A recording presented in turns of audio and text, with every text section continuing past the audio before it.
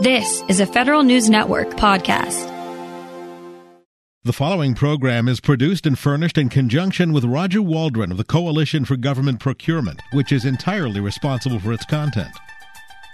Welcome to Off the Shelf with Roger Waldron of the Coalition for Government Procurement on Federal News Network. Off the Shelf gives a voice to commercial service and product companies selling in the federal market. Roger speaks to members and government officials about procurement policy, trends, innovations, and debates. Now your host, Roger Waldron.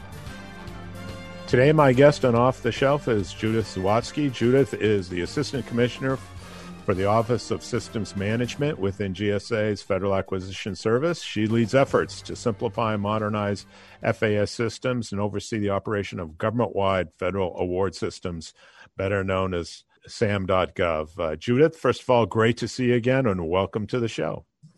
Thank you so much. I'm really looking forward to our conversation. Well, Judith, at least I've been around for a long time, and I know you know about these things, but I thought it would be good to just talk a little bit for the listening audience, especially those who are of more recent vintage than myself, about where the sort of underlying policy and operations of SAM.gov originally started, or things that I had to do back in the dark ages when I worked for GSA, and things like the Commerce Daily business notices, and also having to affirmatively maintain mailing lists for solicitations and send them out. Can you talk a little bit about we've come to internet age and it's all online, but back in the day, we had to do the same sort of things, but only essentially by hand, right? So back in those days, I was in the private sector, and one of my very first jobs working for a government contractor was as a temp through some accounting company. And the job they gave me, and I really thought this was insane, was to take this onion skin material that arrived at the office, and you couldn't use a highlighter because that would rip through it. You had to be careful what kind of pen you use, all the rest of it. And to go through this onion skin minuscule, I guess they gave it to me because my eyes were still young, minuscule typeface, and try and look for potential opportunities or notices. And I knew that was insane. And it's bizarre to me that I ended up, my career just brought me right back here. But that's where I started, and standing by the fax machine, waiting for solicitation notices to come in. Right. That onion skin. So today we sort of have the modern version of it, right? But much better. But even the thing I recall when I worked at GSA in the Office of General Counsel, and advising, clients to different acquisition centers is, you used to have to affirmatively maintain a mailing list where you would send the solicitations, especially for the schedules, because everything wasn't electronic, right? And you had to send it out. The government did, and had sort of an affirmative obligation. And I remember having bid protests about notice and whether or not someone actually got the solicitation and knew about a closing date and that sort of thing. And there's a presumption of that the government had done it when you produce that mailing list to GAO. It's amazing how much got done given the way we had to do it back in the day. But what you work on now really is the modern version of a lot of this stuff, and it's vitally important. So I just want you to talk a little bit about the transparency and just the overall importance of transparency to the American people, and ultimately to enhancing competition and access to the commercial market. And then we'll get into some of the neat stuff about SAM.gov and where things are going. But could you talk a little bit about that first? So I think, back in the day when you were at legal counsel, I was on the other side of the table, maybe working with some of those firms and those bid protests, and definitely felt the pain and concern around the, potentially being left out of an opportunity or not being given fair consideration, or, Roger can remember, it's not pre-internet, but it's almost pre-internet, having a principal, engineer pick me up at home in the middle of a snowstorm to get in to be able to finish, cost write-ups for bids and get them copied and then bring them down to the building and, sort of standing in line. And so it is, a lot of pleasure for me that my career, as odd of a track that it's taken, has brought me to an opportunity to improve this process, whether or not it's transparency or whether or not it's opportunity or whether or not it's customer experience. All of those things sort of come together in this world. And having been the user on both sides of the table, it's a lot. I don't want to say it's fun, but it is a lot of fun. It is certainly, something that I have a great deal of respect for. So, I like to talk about the days before I came to government, whether or not, we're talking about Mark Foreman and the entire eGov initiative, or others who really led this way, to say that, we have a lot of departments in the U.S. government, and under those departments, we have a lot of agencies and components, and each one of us is special. We all know that we've done it the right way, that we have the best solution, and in some cases we do, and in other cases, there's a lot to learn from others. And what is very important is that there is a pool of contractors. My world is greater than just the contractors, includes financial assistance and grantees, but there's a pool of contractors, some being other than small and some being small disadvantaged, and of every ilk and every background. And we want to make sure that all of them have an opportunity to see what the government's doing. So the history of this whole world was to say, hey, every agency, maybe you don't need to do it separately, right? Brought together. When we moved forward from CBD, we brought together CCR, the online reps and certs. And that was, like a fundamental shift, earthquake in how the government works, which is to say, we're all going to shake hands and we're going to do this together in some way.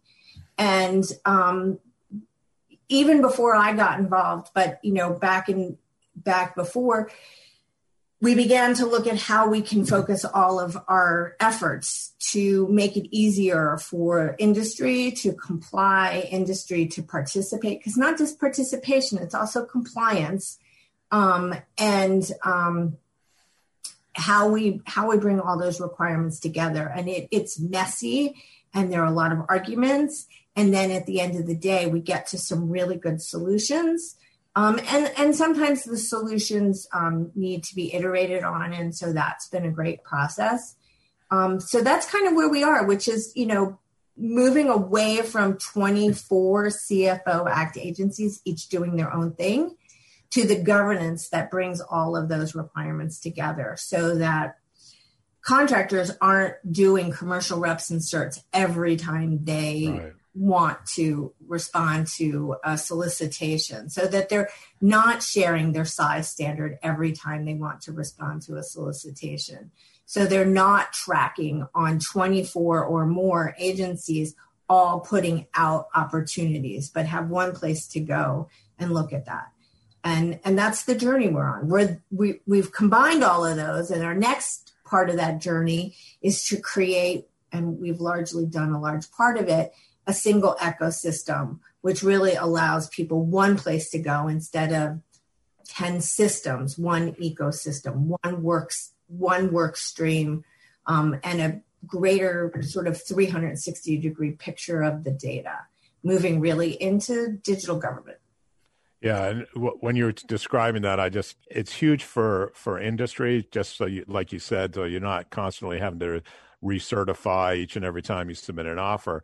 The flip side, as you're describing that to me, is the idea, like, each individual activity now has a central platform where they can go announce their requirements. I mean, it was there before, but it's evolved to a point where, no longer, for example, do you have to keep that mailing list and potentially produce that to show that you actually contacted a company. Rather, you're using the internet and a single platform. It's very powerful. Judith, we do have to take our first break. And when we come back, I want to get into some of the details and some of the fun stuff in terms of the evolution and development of SAM.gov and where you are and what it means for industry. My guest today is Judith Zawadzki. She's Assistant Commissioner for the Office of Systems Management within GSA's Federal Acquisition Service. I'm Roger Waldron, and you're listening to Off the Shelf on Federal News Network. Welcome back to Off the Shelf on Federal News Network. I'm Roger Waldron. My guest today is Judith Zawadzki. She is the Assistant Commissioner for the Office of Systems Management within GSA's Federal Acquisition Service. She leads efforts to simplify and modernize FAS systems, and which we'll talk about in a bit, and to oversee operation of the government-wide federal award systems, SAM.gov, and that's where we want to start the conversation during this segment. And Judith, I'm just going to turn it to you and say, what's the latest with regard to SAM.gov, and how are things going? So things are good at SAM.gov, and things are growing at SAM.gov, and these are words that I speak with an incredible amount of joy and respect for the team that's done this. As everyone who is listening to this show, I am sure knows, we went through two big changes in April and May of this year. In April, we applied a new user experience and sort of face to the front of what we all loved was beta.sam.gov. And then in May, we brought over the entity administration, that's what we would call it, over into that environment. And it's been a very interesting journey, very, very successful. The usage of the systems from an IT perspective, the amount of traffic that we're getting on the systems has, really exceeded not what we expected, but beyond what we planned for. And the system has been, great and responsive.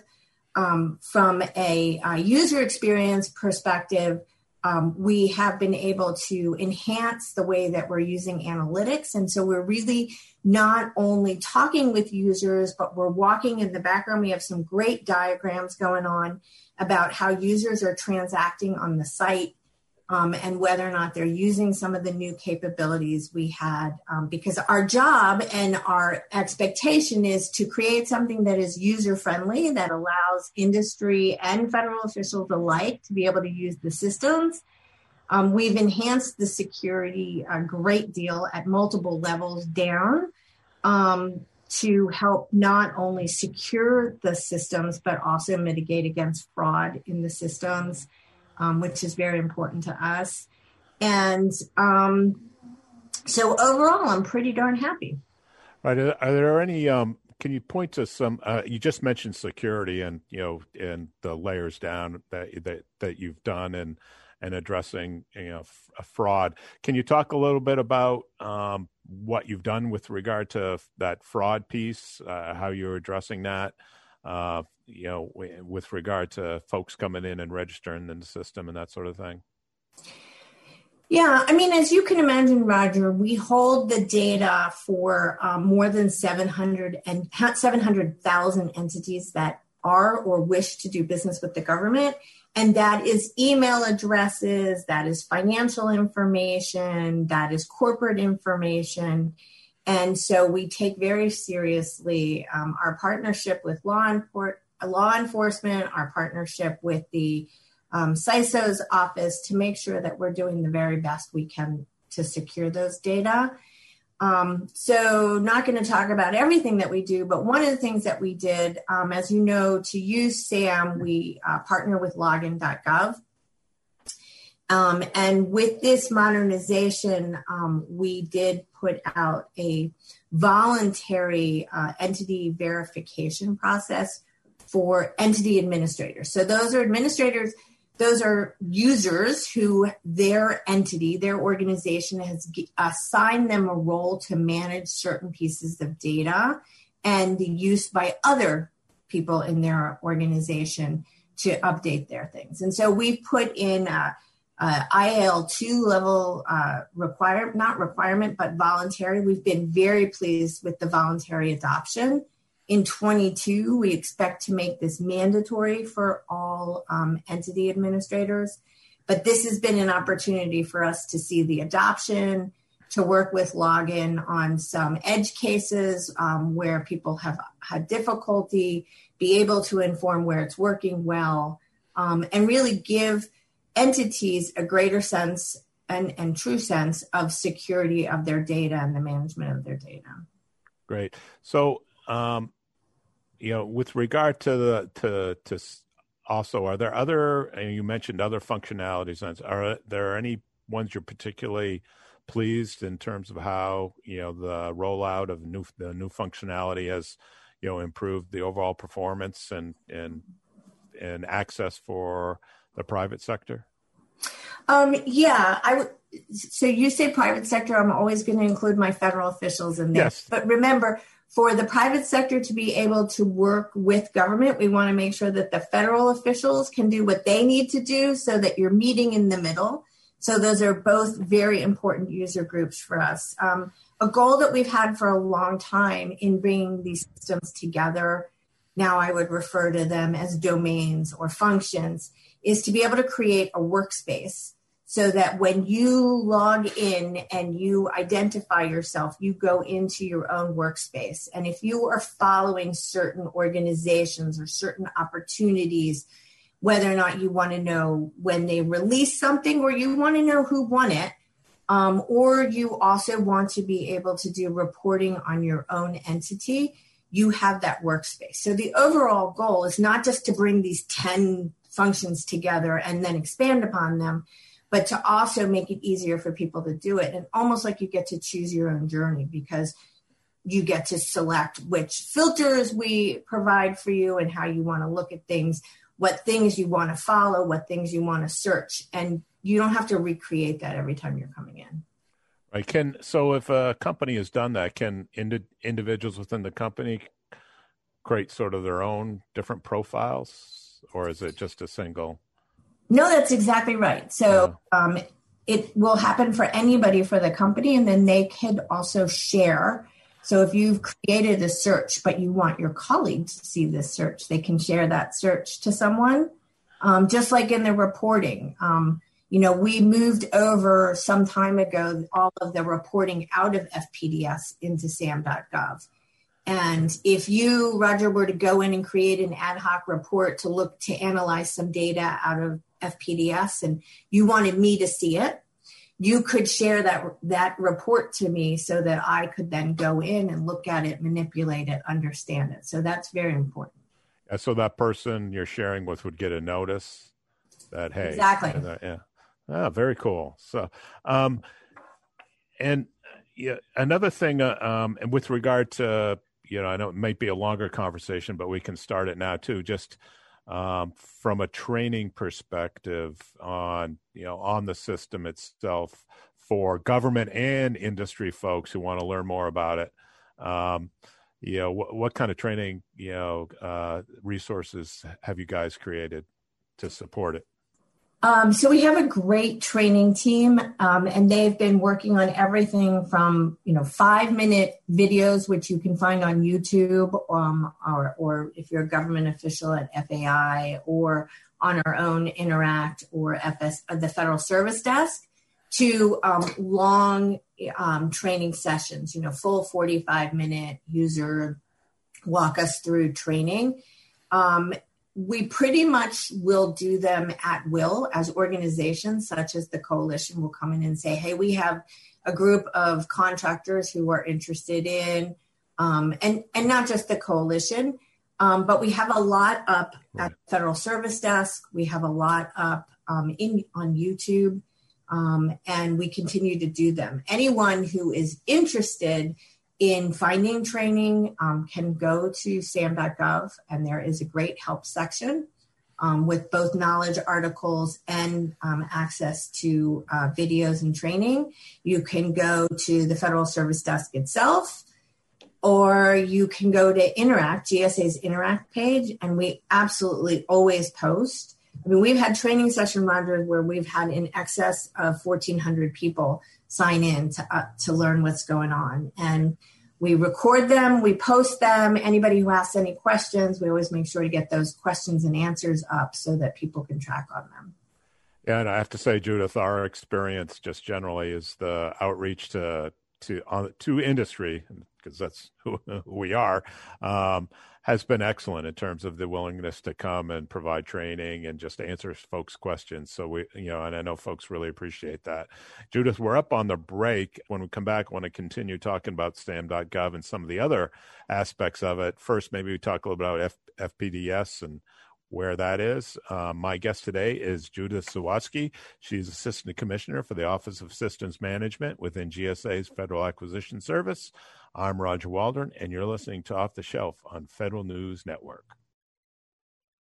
Welcome back to Off the Shelf on Federal News Network. I'm Roger Waldron. My guest today is Judith Zawadzki. She is Assistant Commissioner for the Office of Systems Management within GSA's Federal Acquisition Service. She leads efforts to simplify and modernize FAS systems and oversee operation of government-wide federal award systems. And part of the award systems, Judith, is reporting on the actual awards themselves and the money that's spent, and that's FPDS. And so I wanted to give you an opportunity to talk a little, provide an update on where FPDS is and how things are going with regard to that reporting, platform within SAM.gov. So FPDS, of course, is the compliance site for all of procurement awards for the government to report in, and we do manage that. That is, I would say, from a data perspective, that's almost like our scary site because there is so much data in there, and it's important that we keep track of not only the current data but all of the historical data, because people really want to know the history of. And so that is why it was not part of the early stages of modernization. Best to learn and get up to speed. And then, when we did SAM, we were able to move over in excess of 700,000 entities and millions of users and all of the data that they have and all the roles. So we're feeling pretty darn proud of our skills and ability to manage that. FPDS itself, the report into that site still remains at the legacy FPDS, and the report out, all of the standard and static and administrative and ad hoc reporting, that functionality has moved into SAM.gov. So that's really where the user comes. Most of the reporting into FPDS, by and large, by the federal government, is coming in electronically, is being, very little hand jam into it.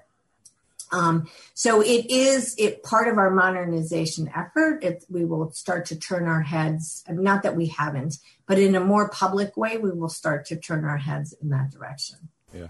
So one of the things that historically, as you well know, is from a FPDS perspective is, over the years, there's, some concern, I guess would be a politically, correct way to say it, about the data that goes into the systems, because you build a great platform and it's only, at the end of the day, it's dependent on the data that goes into it. But over time, I think we've seen an improvement in, the reporting and the data. Can you talk a little about how that's evolved over time? So as you're correct, I have responsibility for managing the systems and ensuring they're secure and ensuring there's access. I don't actually have responsibility for making sure that the data are correct. But we do, that being said, we do partner very heavily with all of the agencies and, of course, our friends over at OMB, and also separately with Treasury regarding USA spending, because USA spending from a procurement perspective is truly the transparency site, unlike the geeky site for procurement nerds, and they are really the transparency site.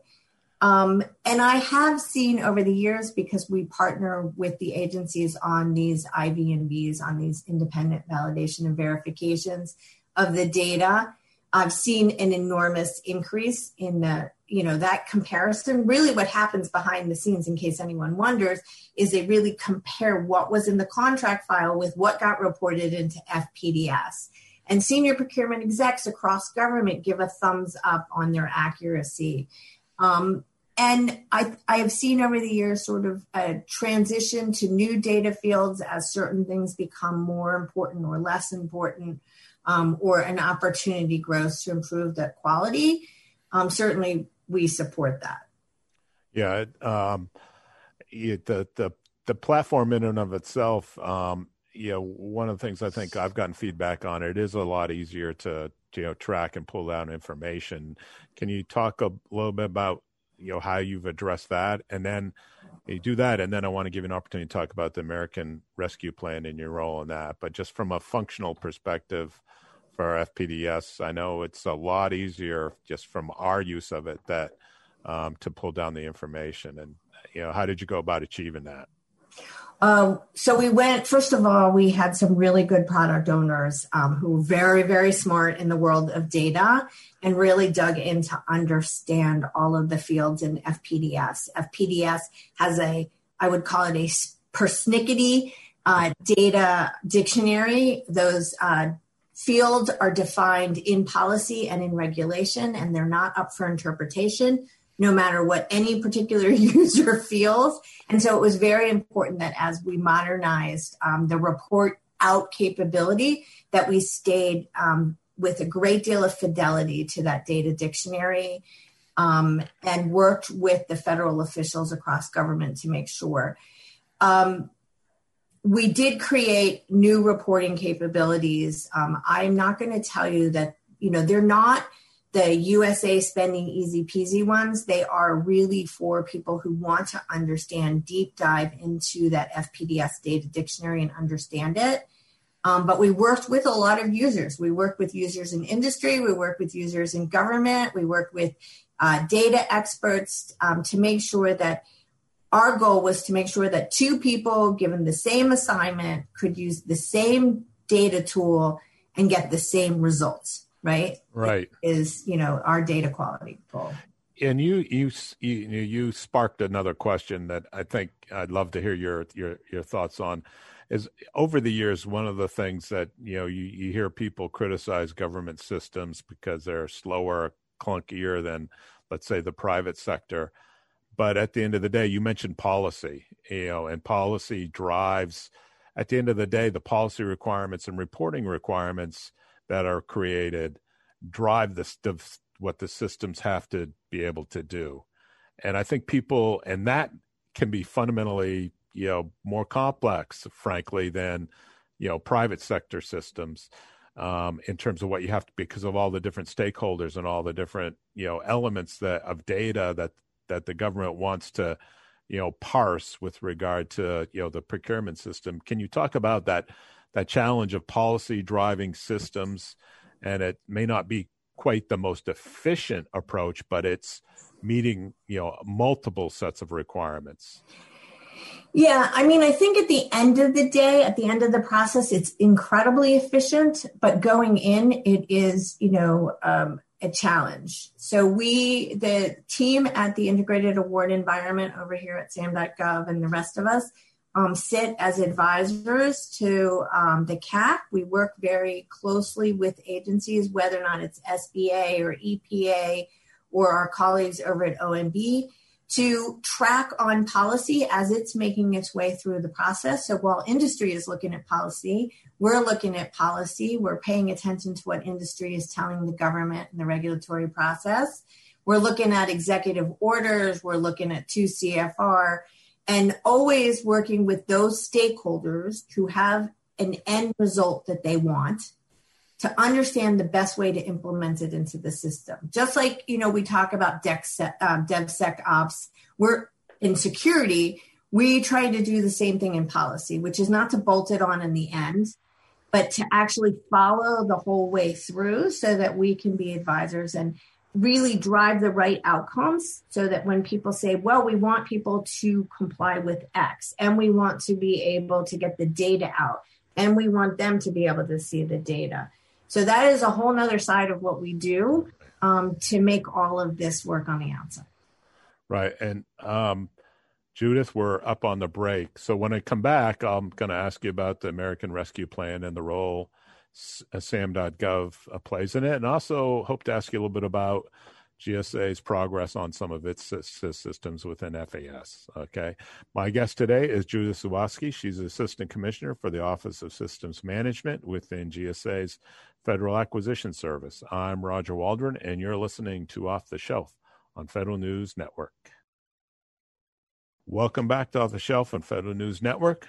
I'm Roger Waldron. My guest today is Judith Zawadzki. She's Assistant Commissioner for the Office of Systems Management within GSA's Federal Acquisition Service. She leads efforts to simplify and modernize FAS systems and oversees operation of government-wide federal award systems.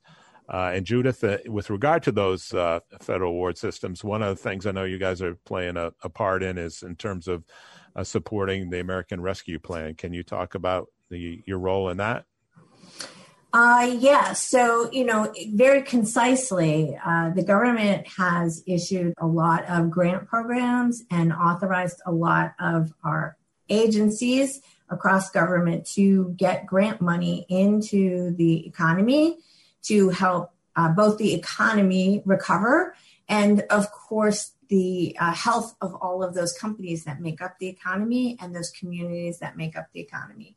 So one of the interesting things about SAM is that federal grantees also must register in the system for award management. So when I look at that, just to give you an idea of what we're looking at more than probably $300 billion in federal grant money that the agencies are trying to get out. And I have about, let's say, 700 to 750,000 entities who are registered in SAM, both for depending on, procurement or financial assistance. And I would guess that across all of these programs for the American Rescue Plan or the Consolidated Approach, there have been in excess of 300 to 400,000 entities seeking grant money. So this has been a huge opportunity for us to rise up and support all of these agencies.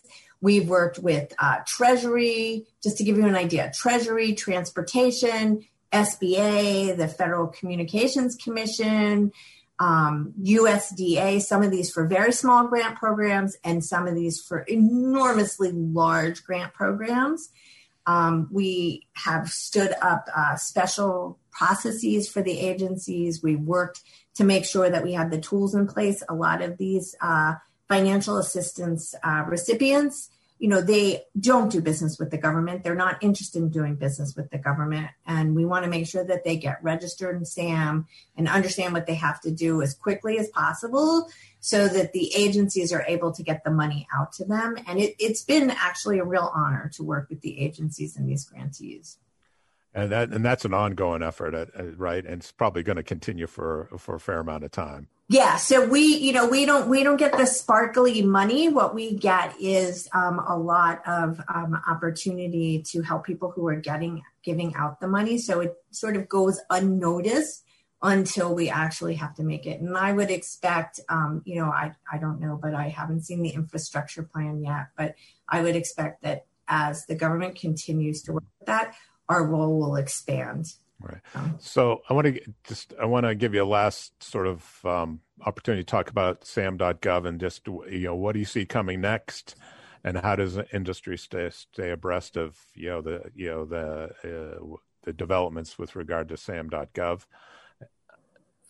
So first of all, industry should, if you're not already, should pay attention to us at Interact, GSA's Interact page. We have tens of thousands of people and companies that are registered with us at Interact. Right now, what is coming up and is top of our mind is the migration over to the unique entity identifier. And behind that, the entity validation services that go with. In October, entities will be able to come in and start to use that tool. We've been working with the agencies and hundreds of systems that transact the unique entity identifier. The date to keep in mind is April 2022, when the GSA issued unique entity identifier becomes the authoritative source, and the DUNS number therefore goes away. It's been a multi-year project, and the team is 100% focused on getting there. Right. And people can follow that development and that effort through GSA Interact, right? Through GSA Interact, there's also a public-facing page at gsa.gov. If you were just to go to gsa.gov and search on Unique Entity Identifier, UEI, someone would come up to it. All of the information is there. We have a technical interface community that works behind the scenes on all the technical, but from a public perspective, I would go to that GSA webpage, and you would have the very latest always. Well, Judith, they don't give you the easy tasks. I mean, that's just a major undertaking, right? Replacing the DUNS number. It's like, wow. so yes, it's a major task across government. And I also, we talk about the FAS systems. So we also have, in excess of 30 FAS systems that transact currently the DUNS number. And so we have a team working with GSA IT and all of the business owners of those systems to make sure that FAS itself is ready for the transition. And so doing it on both sides of the house right now. Yeah. And that's going on across government in terms of people having to think about that change in their systems. And you brought up FAS, and I did want to give you an opportunity. We spent, most of the show talking about SAM.gov, but if you want to give an update on what are your key priorities within FAS and what you're working on, that would be great. We got about 4 minutes left in the show, so got some time to talk about it. So very quickly, I want to give a shout out to Becky Kosis and Valerie Tran, Kiona Cobbins. They have been leading the effort for our CALM contract writing system. We did run a pilot in ITC with more than 100 contracting officers who didn't have a contract writing system. So that seemed like a great place to see. And it's gone incredibly well. The feedback on the training, on the usability, on the functionality has been great. And now we have started to train some of our contracting officials in travel, transportation, and logistics on the system. So Becky essentially is taking it home to her own home team. And we will grow that across all of the others, into this next phase. We will bring in professional services. So we're going to partner with Tiffany's team, further with Laura Stanton's team, and of course with the multiple award schedules, and begin to move them all in there. And it's very, very exciting for us. So from your perspective, what are the benefits of developing the contract writing system?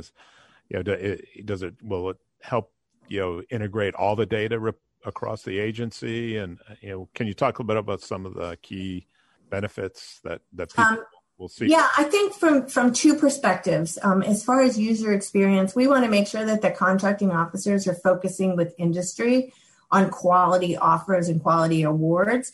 When they're focusing on going between system and having to pull data and hand jam it in and keep track of things, then they're not focusing on quality. And these are very talented. I have a lot of respect for the COs. So we want to make sure that we're giving them a much better user experience that does the work for them, where we can bring in AI, where we can share data. So they're not doing that. So that's the number one thing. Then the second thing is the more we're able to create a unified system, not unlike what's happening over at SAM.gov, the more we're able to use those data and rely on those data for good information, whether or not it's around PALT, procurement acquisition cycle time, or whether or not it's about making sure we understand who a company is and asking the question maybe one time instead of 7 times, things like that, where we can reduce that, then that is also very important for us. So I would say around data quality, sharing of data, and definitely making sure that the acquisition workforce has a reliable, excellent set of tools that does a lot of the work for them. Well, Judith, that's perfect. We're right up at the end of the show. I want to thank my guest today, Judith Zawadzki. She's Assistant Commissioner for the Office of Systems Management within GSA's Federal Acquisition Service. I'm Roger Waldron, and you've been listening to Off the Shelf on Federal News Network. You've been listening to Off the Shelf with Roger Waldron of the Coalition for Government Procurement on Federal News Network. Tune in Tuesday mornings at 11 or subscribe to this show on iTunes or Podcast One.